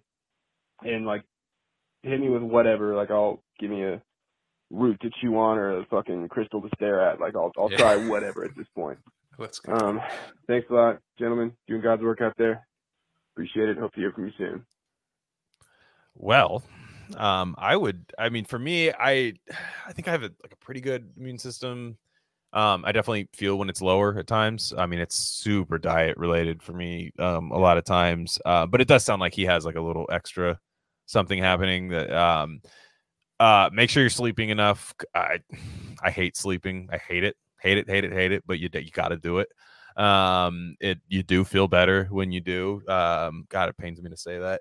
But I would say like just check the food quality. I know that when I eat a lot of dairy, where it's cheese, meat mixed with like some cheese, like milk, you know, ice cream, things like that, mixed with a lot of like carbs, heavy carbs, my sinuses are fucked, and I might as well be sick when that happens. Like my voice is off, I'm sniveling all the time. It's this mucus thing that happens. So I would experiment. I would just be like, okay, let me eliminate this from my diet for a while and see how I feel. Let me add this. I'm sure you probably have a little bit more to say about this than I do, but yeah, go ahead. No, I love that. Yeah, that's square one. Some people are really sensitive to certain processed foods and stuff, and it's terrain theory. Shit, hello, yeah. Where I will say definitely, baseline is zinc. You got to have zinc, and form of zinc. You could do, zinc glycinate, just like magnesium glycinate's good. Ionic zinc, stuff like that. Try that first. You take it every day or at least 3-4 times a week with a heavy meal, like biggest meal of the day after, so you don't get a stomach ache and stuff. Vitamin D and vitamin C. My favorite source of vitamin C is amla berry capsules. Because it's just got a host of other benefits. It'll keep your bowels moving and all that stuff. We've been doing a lot of that here. We need to capsule some more. Those are the basics, just in case you haven't done that yet. Where I know people will take like all sorts of medicinal mushrooms and shit that are great for your immune system, but they'll be zinc deficient, and that's just like square one. And it's hard to get in food and stuff like that. Or you could do oysters if you like that and all that. And then, limit the processed foods, sleep. Like you said, you can experiment with sleeping grounded. Just get one of those. You can get like a $20 half sheet on Amazon, plug it into the wall, a ground socket to the wall. That will increase your sleep quality, and it'll lower your cortisol and stuff, and definitely boost your immune system. And in terms of herbs, if you're not doing reishi yet, of course, that's probably the number one thing. And also, astragalus extract is it's not good for acute stuff, but it will tonify and build up over weeks and months and years. Astragalus is a good, very underrated tonic herb, good for Lyme disease, stuff like that. Really tricky. But, that's kind of the thing, right? Is like you say these things keep happening. And that's kind of what, it's a chronic thing. That's what Lyme disease is, like a chronic thing, where people have really gotten better by doing the astragalus thing and kind of tonifying that way. And I do have a friend who doesn't live in Portland anymore, but they would always be getting sick all the time, even though they took pretty good care of their health and ate pretty healthy and stuff and cooked a lot of their own foods.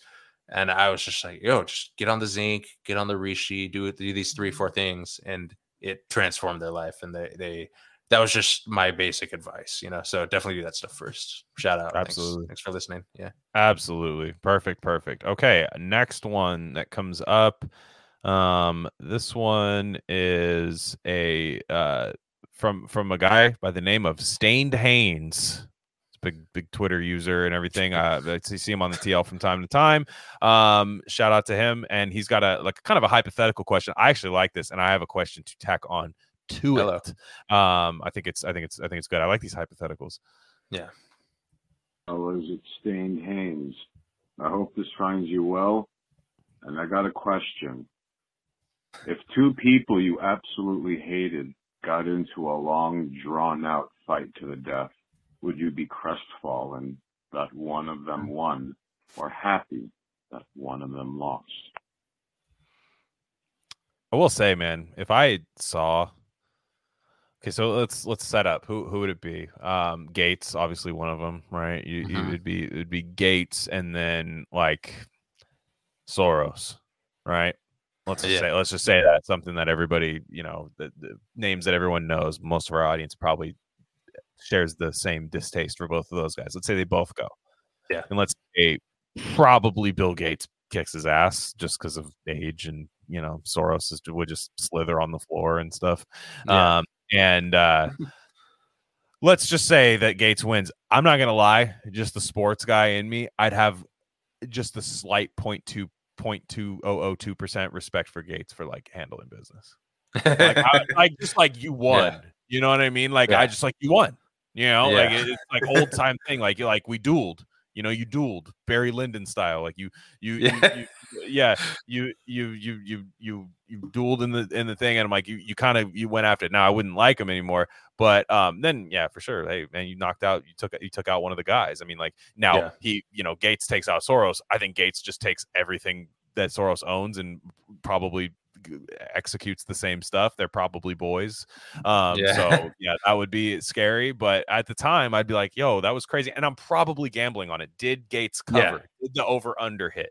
Like 100%. there are things, like there are certain elements, like great fighters, great players win, elite players cover. Okay? Cover the 100%. spread. What would you say? I think, I don't know if there's much I could add on to that. I agree with that 100%. Sorry. Go ahead. What's your tack on? I want to hear it. Yeah, I can't. It's kind of different, but it's a similar vein, because I was thinking about this the other day. How would you interpret this?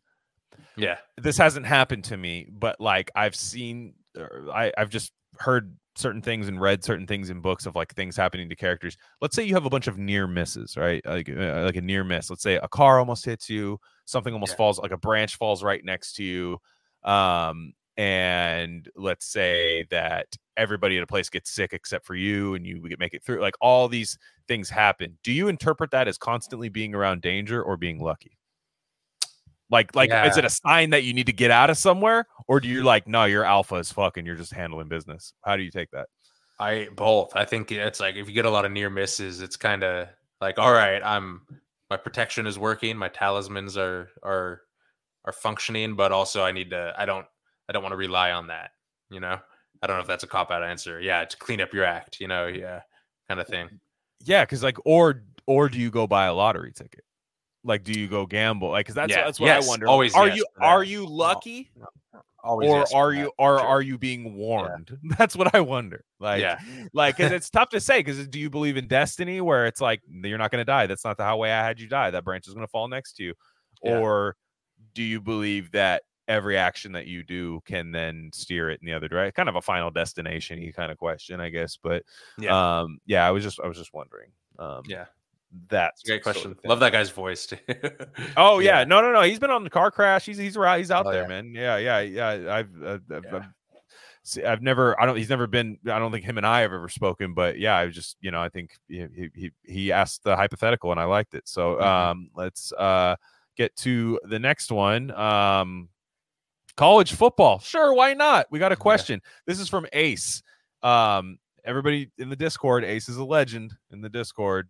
Dukes or death in there. And he is unfortunately asking this question from a maximum security prison. That's why the audio is so bad. Sorry, free Ace. Yeah. It's your boy Ace Lahooyan coming at you. Very rainy outside.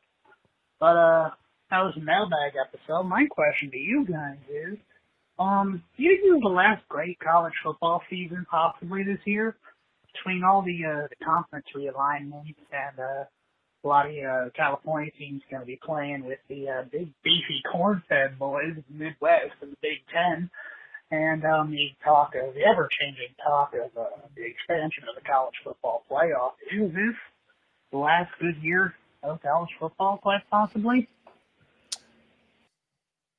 So, basically, if you guys couldn't hear that, he's saying right now, college football, there's a huge realignment, right? So let's say it like this: college football, there's some. If you guys don't know anything about college football, if you think it's the same as like the NFL or whatever, it's definitely not.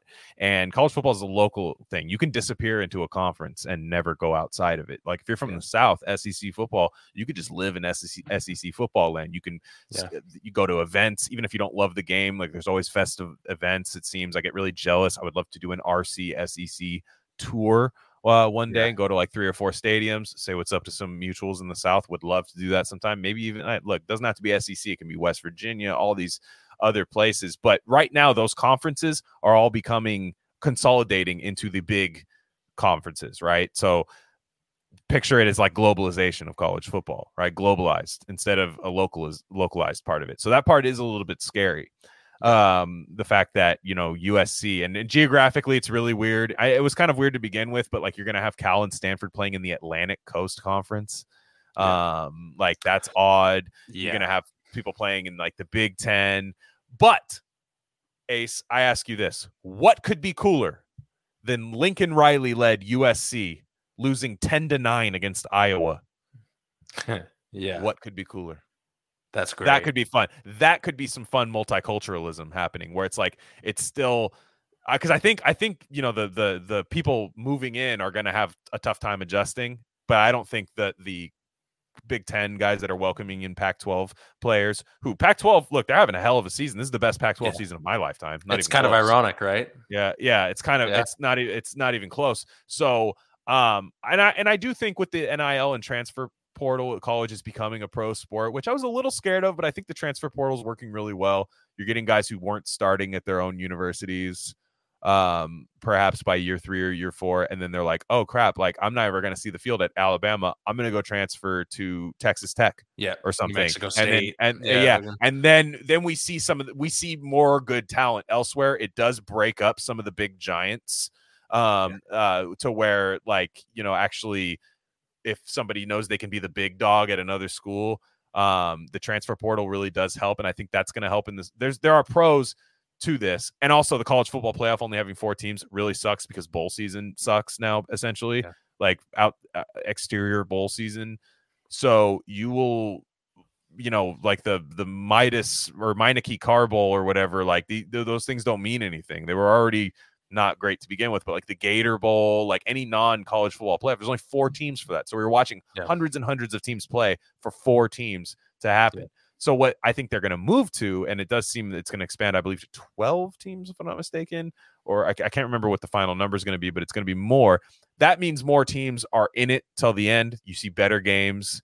And eventually, I think they're going to get to like 16 and create somewhat of an NCAA tournament kind of thing. Because essentially what you've done is you've basically said, look, we don't want the computer picking BCS national champions anymore. We want a tournament. That's what everybody wants. The players can make money now in college. So it's not this exploited epic Marxist takedown of college football. So therefore the players can make money there, can make money off their name, image, and licensing and all that stuff. So it's ethical as well. And I actually am not black-pilled on college football because I'm an NFL fan. So if it's becoming the NFL, the reason I love college football is to watch the next great NFL player. But I do love college on its own too. So if you are that like localist fan, that's over. But it kind of has been over ever since like social media and like Reddit and all that stuff. Like it was, you saw where the slippery slope was. So I don't know. What about you? Yeah, I'm cautiously optimistic. I'm a Cal fan, and I haven't been keeping tabs with them, horribly accurately over the years. They just won the big game. They just won the big game. They did. Yeah. And is that still going? That's still going to happen, right? Big game. Well, I think they're transferring. Aren't they going to the same conference? So it should. Yeah. I mean, either way, you still have your out of conference opponents. So, so the ACC thing, I'm like, let's shake it up. Let's see what happens. I do think that, I mean, the USC thing is funny. They're just garbage school. Lincoln Riley's trash coach. Trash. Yeah. It's like, dude, you can't run a college program like that. Anyway, but so I think I think it's becoming more, it's like when the internet first hit, you could talk to someone, like across the country or something. I feel like that's kind of happening, and it's kind of becoming globalized in some way, or networked in a different way. Geography doesn't matter as much. But yeah, I do think there is some kind of old nostalgia thing with the college that will be gone forever. I don't know, but there's always my whole life there's been college football controversies and bowl games and rankings and everything. It's just part of what college football is, right? It's just always what it is.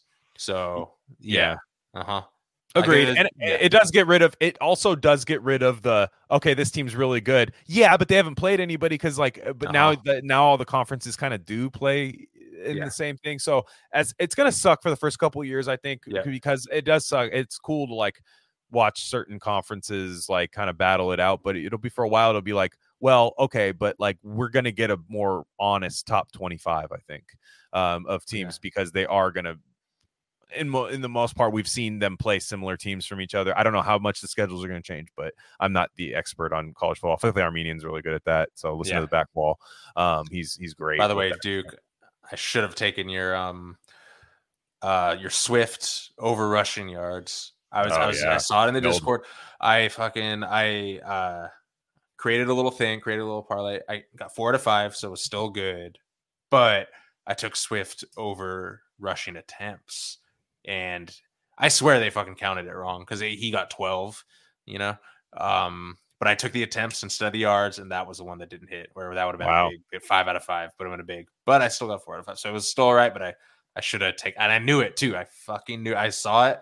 I was like, I'm gonna regret fading, not in fading, but just not following, Duke, ignoring. Yes, and I had to pay for that. All right, so next one, it's a 3-parter. This is from Frank Ross, another longtime listener. Frank Ross, amazing runner. My lord, you should watch that guy's Strava stats, man. Amazing, fucking 6-minute miles and stuff. Just stuff that I couldn't do in my prime, even though I was a marathon runner. I couldn't even touch what that dude's doing. So shout out to him.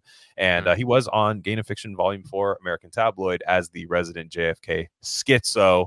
I say that with love because that man knows everything about that case, the base stuff too. So, all right, here we go.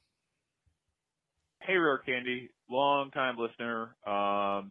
Wanted to ask you guys a couple questions, but I think there are 3 in particular. You don't have to answer all of them, but I'm going to answer. What's your go-to Turkey Day food item?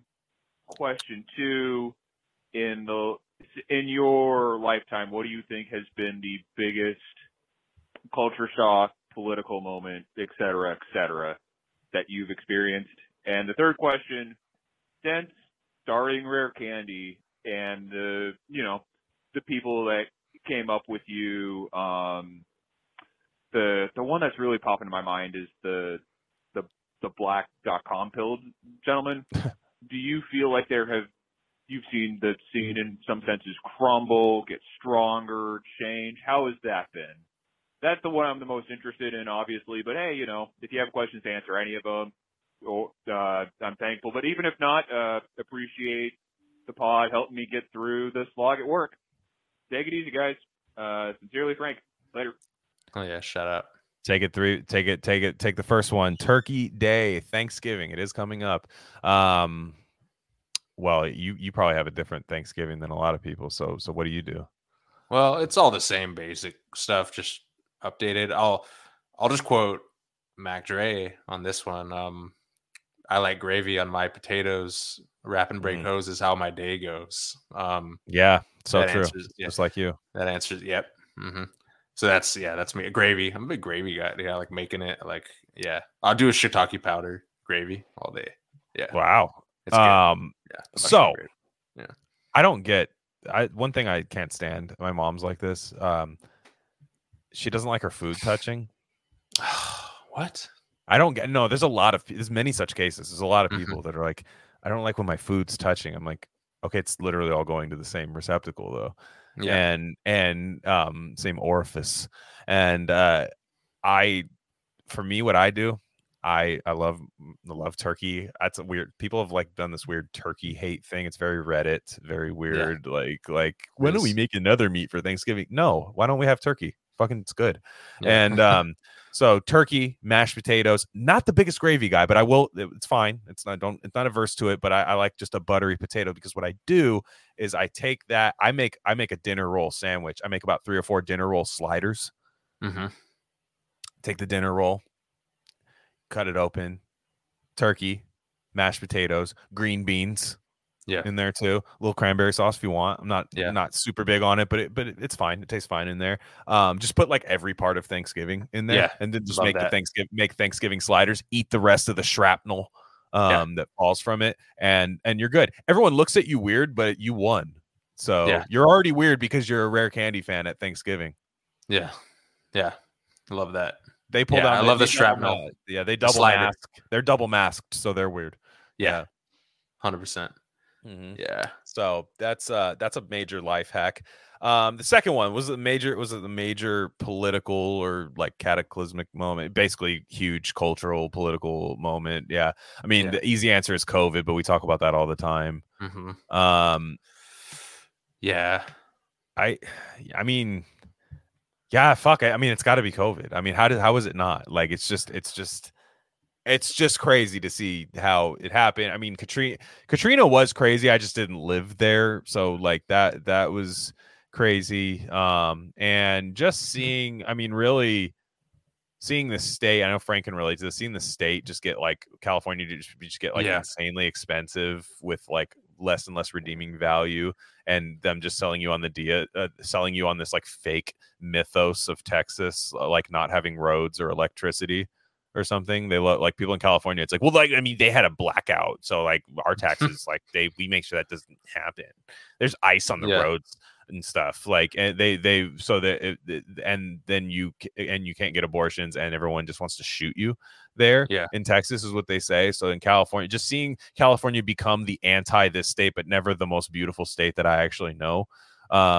Just not kind of resting on its laurels, while then like it's legal to just steal things from stores or something, like while that becomes, but you can't have a gun, and just all these crazy things. But yeah, and then COVID, just watching really just the entire event of like the world just 4x fast forward on like decay that should be happening over like 100 years. Feels like it's happened in about 4 years. That has been just awful. But you know, then again, we have this, so and 9/11 too. Pretty crazy. I know that's pretty crazy. I don't know if that's a cop-out answer, but it's the truth. It's just like, like I remember, like I said, I remember being a kid and seeing on the news, like, oh yeah, they couldn't find the plane black boxes, but they found the passports on the street, and they were reporting that. I'm like, oh, they're lying about that. Like, why would they lie about that on the news? You know, and I'm fucking based like, 11-year-old, like, let's go, dude. Let's fucking go. Set us off, dude. Because I heard about it from Howard Stern. My parents had Howard Stern on. They didn't have the news on because it's California, right? So I'm getting ready for school. It's 6:30 or whatever, getting ready for school. And all of a sudden, like, I thought it was a bit. But then, like, you know, we know now Howard Stern's super serial voice now because of COVID and stuff. We know that, like, it's real serious. So, but back then, like, Howard Stern was never serious. So it was like kind of crazy. And like, you're ready for like, and we're live outside, and it's like a woman riding a Sibian outside the like the Twin Towers, and it's like a joke. But then we're like, no, and then a second plane hit when then it got really sour. Like, it just like the mood got really sour, and I still didn't get it. I was like, okay, planes went down, planes went into buildings, like whatever. But I remember like feeling just this mood change of like my parents never cared about like any of these crazy things, and or if they did, they wouldn't talk about them with me or anything, or kind of, and would keep it light. But then the mood just got really sour, and they never got like full on like, let's go to war, find like, you know, Osama bin Laden, blah blah blah. That never happened. But I just remember them being like just overall like more like scared and on edge, and that's right after Y2K, which they didn't buy into, but all these things happening at once was kind of feels like we're at that point right now, but now it's just every week. Yeah, just every week, and we're like the other day somebody tried to get me to care about Argentina politics. I was like, what? Yeah, I know. I like literally just I'm gonna nod until you stop talking to me about that. Like, yeah. Cool, sick. Like, no, that's way too far away. 100%. Yeah. So right. Yeah. So now our span of care has to go across the whole globe of things that happen. But yeah. The last part, he brought up CRK. I unfortunately, I don't want to say I had a falling out with him, but I mean, I don't know. It was weird. Woke up one day and I was blocked. So, whatever. Is that what that question? Black.com. He was saying that was who. That was that triggered something. I was like, he associated with. I get it. We used to go on Fed Post all the time. Still friends with Slav and COH. Great guys. We're gonna get Slav on soon. Probably do something with COH too. I mean, those are good guys. It was never that. And I have no idea what that guy's up to right now. All I'm gonna say is this. That dude freaked out after getting mentioned in Vanity Fair, and I was like, "Damn, I want to get mentioned in Vanity Fair." I was like, I was like, I don't want to be around people who are scared of greatness. So, like straight up, bro. Like that's why I fuck with Agitator. They're like full on. Let's do everything cool, and like let's do it. Like, TPN, all these guys, like they're like, let's just do cool things and blow this up. This is not like a super secret operation that we do, and I don't want it to be. No. And I'm not one of those people that works at I don't know what he does, but I know there's a lot of people that work in the damn libtard factory making DEI videos that get spread to every Fortune 500 company, but they have a Roman statue, Avi, that they secretly post on Twitter. That's not me. That's the thing. We're too like blue collar to care. It's us. People that are making this is us. Yeah, and we've all been in those group chats. Won't say who or what. Where everyone's working for fucking JP Morgan, making $50K a year, but they're based. Oh, great. You know what I mean? It's like, okay. It's like, yo, I'm like, yeah, it's like I'm like you said, like you're waking up at like fucking. Well, guess what? I would shoot myself in the office at JP Morgan. I'm based. Yeah. Yeah. And that's not a shot at CRK. That's just I don't know what he does. I know nothing about that guy. Truly. I remember that. But yeah, it took me back to that moment of realizing. And I feel that, and I'm not trying to sound condescending or like, oh, poor CRK. I'm not sure. This is nothing like that. But I remember that day when all that went down, and it was kind of a vicious day, and a lot of people were blocked. And I remember he was actually like, because you were blocked in the main account, but then he was kind of DMing me and be like, I'm sorry, bro. Like, I just had a bad day, blah, blah. And I was just like, that kind of got me off like Twitter. I'm like, yo, I need to like not be on this side as much, but I just I was like, dude, clearly had like a little bit of a mental crack, and that's it's just, it happens. It fucking happens, and it happens. And look, the seed was always there with that dude, though. I feel, No, it's like, and I can tell. Like, look, I did my last episode of the Glenn Word was kind of about like what friends are, where I was just like, not everyone that comes on your show as a guest is like your friend, right? It's like it's not the way Dick Cavett didn't have people come on his late night show and say, this is my friend. No, this is the person I'm talking to. It can be a very fun conversation. It can lead to a friendship. It doesn't always have to. And there are certain points when you realize we're not the same person. By the nature of what we do, it just isn't that, just no. And then there are some people, like I said, like Kelby and David, people that we've met that are like, damn, these are like, okay, these are my friends. Like I can be friends with these people. I've had lunch with Ben Braddock, like these people that are that are cool. Like, you know what I mean? Like they're fun people, and all that. Like that I've noticed has been cool. But like we've also been insulated in our world because you and I didn't meet on Twitter. So it's a bit different. I feel like if you meet your co-host on Twitter and then first off, you don't develop that. I feel like there's like the hourglass that gets tipped over where it's like this has to work by a certain point or else we don't do it anymore because we met on Twitter and we're trying to have the most base podcast. Yeah. It's like, no, you and I were just like, let's just do this. Yeah. And we knew each other and it doesn't matter. Even if nobody ever listened to it, it's still very fun to do. Now we're thankful for the couple thousand people. Yeah. A couple thousand.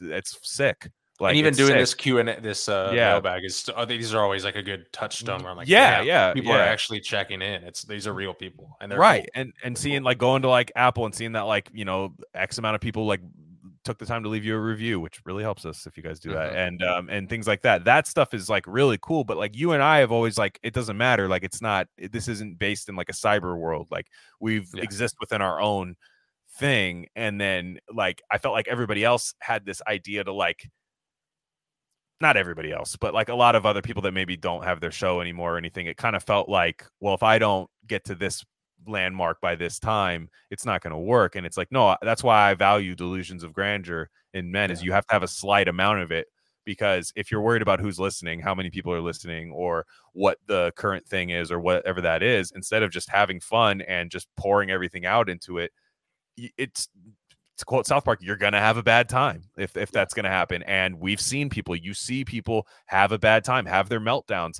Yeah. For me, I'm kind of ruthless with stuff like that. Like I don't really care about other people's mental health except for like 15 people. Like just take it off, take it out of here, go leave. You know what I mean? Like you know this is clearly the root of all your issues. Get off of there. Again, not a shot directly at him. You see it happen every day with other people. So I'm always just like, look, like I've been there. You clearly see what's causing you the problem. Get out of there. And so it's to me, it's like let's rock, push to the moon. I wish some fucking psyop journalist would write a fucking article about us, dude. Dude, Go it'd ahead. be endless fodder for good times and jokes. Lie. I don't give a fuck. Lie Yeah. in that shit. Like put that in there. I wish, dude. I wish. Like let's just say that much. So yeah. On that note, thanks Frank for the questions. That's great. Hopefully that answered it. I mean, like we look, you see who keeps appearing on the show, but lately we've been going more solo. Like lately we've been going more solo because it's an easier to schedule, it's easier energy, it's a quicker energy, and like I said, the numbers look better. And I'm like, well, if all those things line up, let's just keep doing it. And honestly, like the guests are for me now, for us. I feel once you were like, yeah, the solo numbers are crazy. I'm like, first of all, I was just shocked. I was like, damn, that's cool as fuck. No, now it's like, yo, let's that way. Yeah, no, it didn't used to be that way. That's at crazy. All. Now I'm we like, were way let's more just dependent. Yeah, now I'm like, let's get Deborah Lynn Katz on it. Maybe half the people listen to it, but I just want to talk to her. Right. No, and look, those will happen. There's going to be more guests. We're going to shoot for some, hopefully get some, nice big names on here. But when you get a big name, it's like you got to put a nice shirt on. You got to the energy's different. It's the Rogan button up with Elon the first time. Yeah, it's not worse. It's not worse, but it's different. It's like you have to. And then like when it's this, it's just we're riffing and we're going and I don't worry about what I should say that might fuck you up and vice versa. When you have somebody on and it's like, maybe I shouldn't have joked about that. Maybe that hasn't happened, but your mind starts racing. So that's how that goes. So our last question is, and again, if I missed yours, sorry, I don't think I did, but if I missed yours, just let me know. We'll put it on the next one. We do mailbag episodes, but like I said, the number, like just leave, I'll say it again here. The number is 510-256-9850. Just leave a voicemail. If it pops up, I'll try to incorporate it our best into the next solo episode. And it could be about anything. Ask about music, fucking movies, any of that stuff, or health, any of that. Anything we talk about on here. It's a big show, so we talk about all types of stuff. And the last one is from our boy Sean. Used to be Hawaii, now he's Japan. Sean. Hell yeah! Oh, dude, shout out Sean, dude. Hell literally the first person I think that like was a real person that said like, "Hey, this show's sick, dude." Like, and I knew him from football Twitter. Raiders, Raider Nation, all day. So 5 and 6, it's exactly where you want to be when you want to win the title. We got the NFL right where we want them. So Carr's out of here. I know he's happy about that, dude. Yeah. So he asked, why does it seem like the average person has no issues with AI? This shit is a weapon. Yeah, I agree. I have, the Sean Stone episode, I thought he put that pretty well. He's like, look, it's here. So what are you going to do? We don't have the tech to go back. That'd be a funny concept. You find the tech to go back in time to stop AI, but the tech was developed by AI. Yeah. It's like a weird, to get you back in time to go do, but then AI also just doesn't let you actually alter it. So that would be sick. But no, I wish I could. For what we use it for, like fun shirts and stuff, that's great. And like I know David and Kelby, they say it can help them with like all the arduous parts of like formatting and writing and like prompting and like all these kind of things. They've talked about that on Agitator, and I that made sense to me. The Low Res, who I'm going to get on the show too. Low Res, Wonder Bread, independent director. He's really, really good at what he does, and he says he uses certain things which I want to ask him about. All that stuff's great when it helps the average man and whatever just get what they need done, and allows them to get more things done in the day. That's great. I just know that's not why there's a huge push for AI. It's not to help the average man. Like the AI took it down our fucking episode, the furry one. Like literally YouTube used AI to comb through, which it was some fucking furry like coder there. Like the furry designed the Moderna vaccine, which I think that's what we said. So hopefully hopefully they don't find it again. Which is true. True. Yeah, again, it's literally true. So yeah, hopefully that doesn't happen again. But like that type of stuff, it's like I know for a fact that it's going to be used to censor us. It's also AI to me eliminates meritocracy, like to like pulverizes it, because it does level the playing field. They're right about that. People are like, will say like, and they'll use it for like this inclusion thing, but it's like, that's how you get these shitty fucking Netflix scripts. Like it's like these chat GPT ass like AI things. And I always think that humans become the newest technology rather than the other way around, where all they do is see what AI does and then duplicate it as humans rather than using it to grow and create great things. Now, that could be the next great person, is the person who merges both. And I'm not saying that that's not there. I'm not saying that we won't do that. But for a while, I see that people use it as a way to be lazy, and that's what I don't like. It's a way to be lazy. It's a way to you should be using all these things as like a armor, right? Like the Knights that walk from finding, those movies where the guy's like, "Fuck, I'm going to use this as a shield. I'm going to use it." You should be using all these tools while not changing your goal. But I think a lot of people just like abandon their goals and just like create like random kind of baseline good level shit with it. And I'm like, floods the market. I don't like it. Yeah. I mean, you think about it, like to Sean's point, Microsoft, I just found out today, Microsoft, for all the stuff they're investing in, all the dumb farmland, all the other tech stuff, they're putting like 60 billion into this huge AGI, artificial general intelligence, trying to get there. And again, these are just fucking psychos that are running this shit, dude. And the human element too. And then you see that like there's a big drama with OpenAI.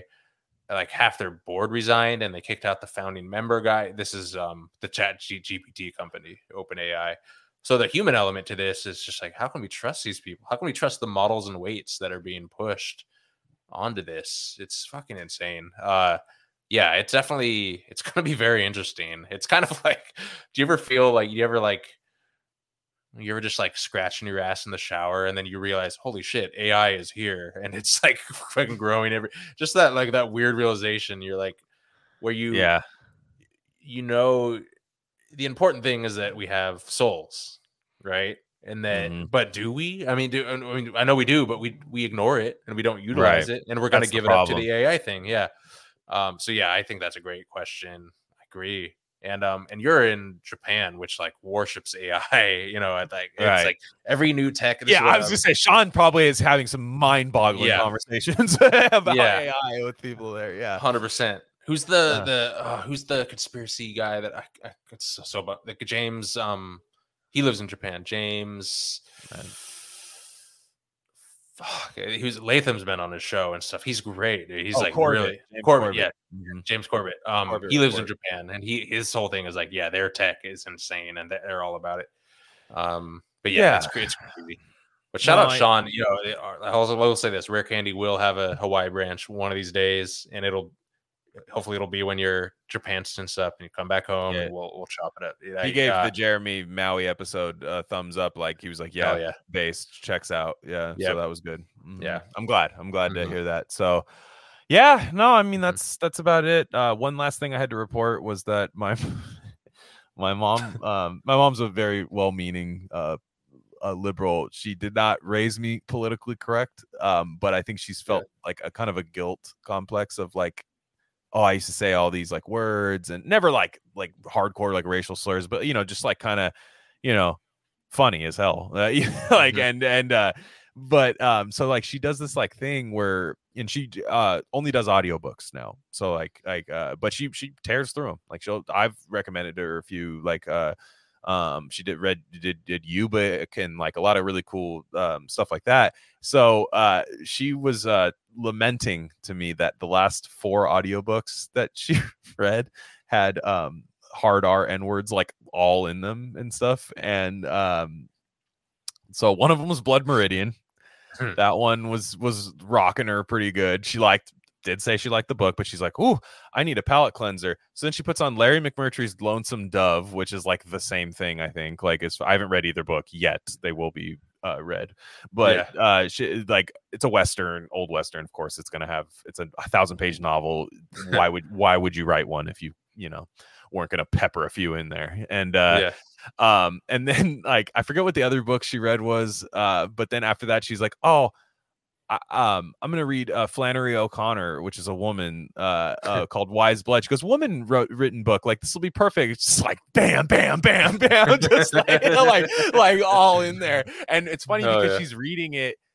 She's not having headphones in. This is being on Alexa is reading it, so like she's like scrambling to shut the windows so the neighbors don't hear like Alexa or Tommy Lee Jones saying it for like Blood Meridian or so. I can't remember if he does Lonesome Dove or Blood Meridian audiobook, but like just dropping hard R's. It's so funny. I love the concept of that. It's like, what a time to be alive. Yeah, what a time to be alive for that to happen. So that's I've been meaning to say that for a while on the show. So on that note, go check out the Substack. There's free and paid subscription options. Free, you get all the written stuff that's on there, and then paid, you get I don't know, almost 60 Rare Candy episodes, including 22 Gain of Fiction, 3 Coast to Coast stuff. I'm gonna try to annoy Scott to see what his schedule's like, so we can do another Coast to Coast episode, because those are absolute crowd favorites, including me in the crowd being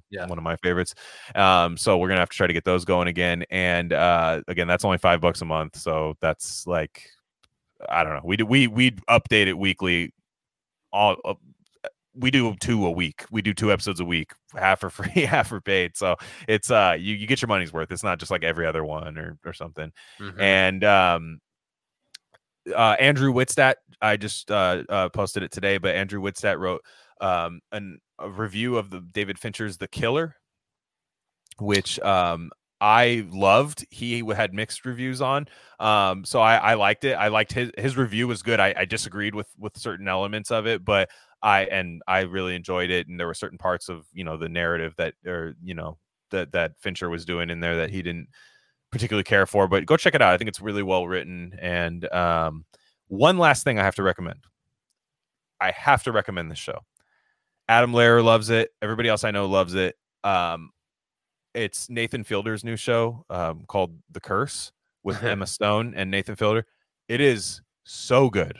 Oh yeah. It is definitely the best and kind of like least amount of pulled punches of critique of like modernity and like liberalism, and also like critique, because a lot of these shows, when you're like critiquing like woke liberals, you're still kind of like acting like it's just their fault and like that there's nobody like scamming them, you know what I mean? Like so this show takes place in like the New Mexico, kind of outside Santa Fe, so there's like a big indigenous population here, and like all sides get their part of it, and it is so good. It's like kind of like a peek behind the curtain of like reality TV, but it'll make you laugh, and also it's like I needed to wait for 2 episodes to be like, I didn't want them to like kind of get pushed back on social media after week 1 and then or episode 1 and then go like, oh, actually now it's this and this, and we actually explain what we're doing is actually amplifying these voices. No, it is